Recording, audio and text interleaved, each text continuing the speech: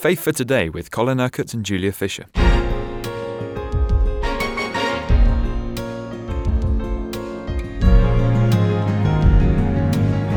In looking at the letter that was written by God to the church in Pergamum yesterday, and we are taking a close look at all the 7 letters written to the churches in Revelation, you spent a lot of time yesterday explaining about sexual immorality as God sees it.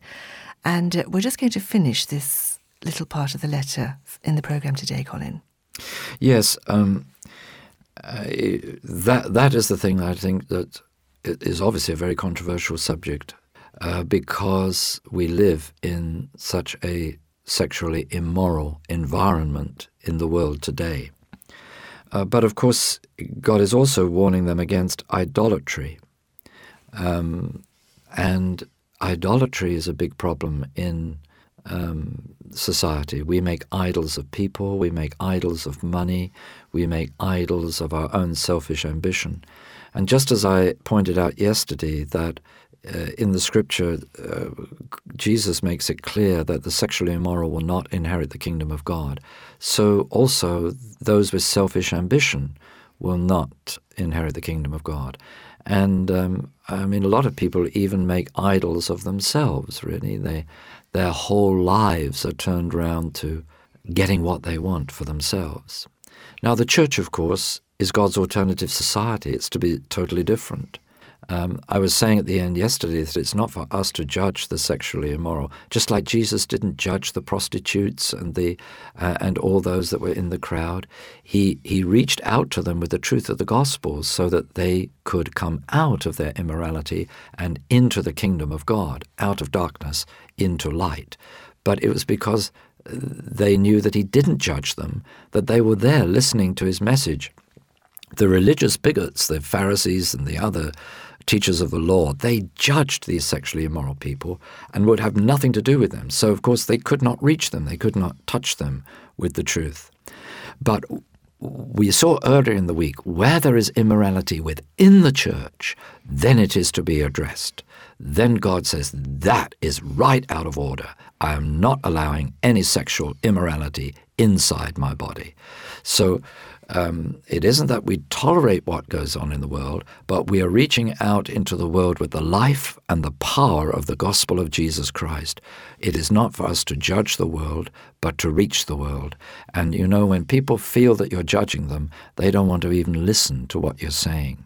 So I think there's something very significant in that. So it's all about the church not being compromised. Absolutely. Now, if there's sexual immorality within the church, how can we address the gospel to a world that is full of sexual immorality? It's really as simple as that. So the Lord says to this church in Pergamum, repent therefore, otherwise I will soon come to you and will fight against them with the sword of my mouth. Talking about fighting against those within the church that are guilty of the same things that the world is guilty of. We are not to love the world, meaning worldliness. We're not to love what sinful humanity loves. We're to love righteousness and hate wickedness. And then the concluding part of this letter, he who has an ear, let him hear what the Spirit says to the churches. To him who overcomes, I will give some of the hidden manna. I will also give him a white stone with a new name written on it, known only to him who receives it. Now, I'm deliberately holding back from talking about overcoming, because I'm going to do that at the end next week when we come to the end of these letters and talk about the overcoming and the promises that are given to those who overcome. I want to treat that whole thing. We'll devote a whole program to that because it's so important. And I don't want people to see this in bits and pieces, but to see as a whole what it means to overcome and what the wonderful promises of God are to us today as we fulfill his purpose to overcome. Let it be sufficient for us to say at this moment that this is God's purpose, that we do overcome, and there are wonderful eternal promises to those who prove faithful in this. Okay, so let's move on to the letter to the church in Thyatira. These are the words of the Son of God, whose eyes are like blazing fire, and whose feet are like burnished bronze. I know your deeds, your love and faith, your service and perseverance, and that you are now doing more than you did at first. Here's the opening positive remarks. Remember, that's the way the Lord works. He encourages first, and then he brings correction. Now, we've seen that each of these letters tells us something different about God. Here, the word is, he has eyes of blazing fire. Now, you remember in the first chapter of Revelation, when John sees this vision, has this vision of God, he sees his eyes of blazing fire. What really does this signify? Well, fire in Scripture means a whole variety of different things. I wrote a book called Holy Fire, in which I explained all this. It's been republished now as Revival Fire, so some people may want to get that and read all about the fire. It can be the fire of judgment. It can be the fire of refining. It can be the fire that inflames the hearts of God's people with zeal for him, baptized with fire. So it can mean a lot of different things. My attitude is always, it's better to have the fire of refining now than the fire of judgment later. But let's understand this, that God's eyes are penetrating. He sees right to the heart of every one of us. He knows what is in our hearts. He knows our thoughts from afar. He knows our words even before they're on our lips, we read in the Psalms. But he knows everything about his church. He knows everything about every congregation that exists in this country of Britain and throughout the world. He knows. He sees. Nothing can be hidden from him. But this doesn't mean, you see, that we should be in fear. Oh dear. Because you see, what God sees in this church in Thyatira is good. I know your deeds. I see your love. Remember, love, agape love, is love in action. So I know all the deeds that you perform in love. I know your faith. I see your faith. I see the way you trust me. I see the way in which you depend upon me. I see your service. I see the way in which you not only serve one another, but you're reaching out into the world to serve, to love, to care, to bless, to encourage. I see your perseverance, that even when things are going badly, when it's difficult, when there's persecution and opposition, I see your perseverance. I see that you don't give up, just because things are difficult, just because love is costly, you don't give up, you persevere.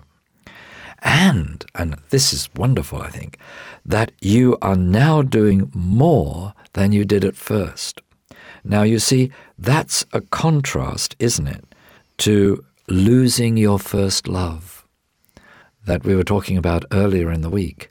Here is a church that has not lost its first love, but the people have gone from strength to greater strength, from love to greater love, from service to greater service, from faith to greater trust in God.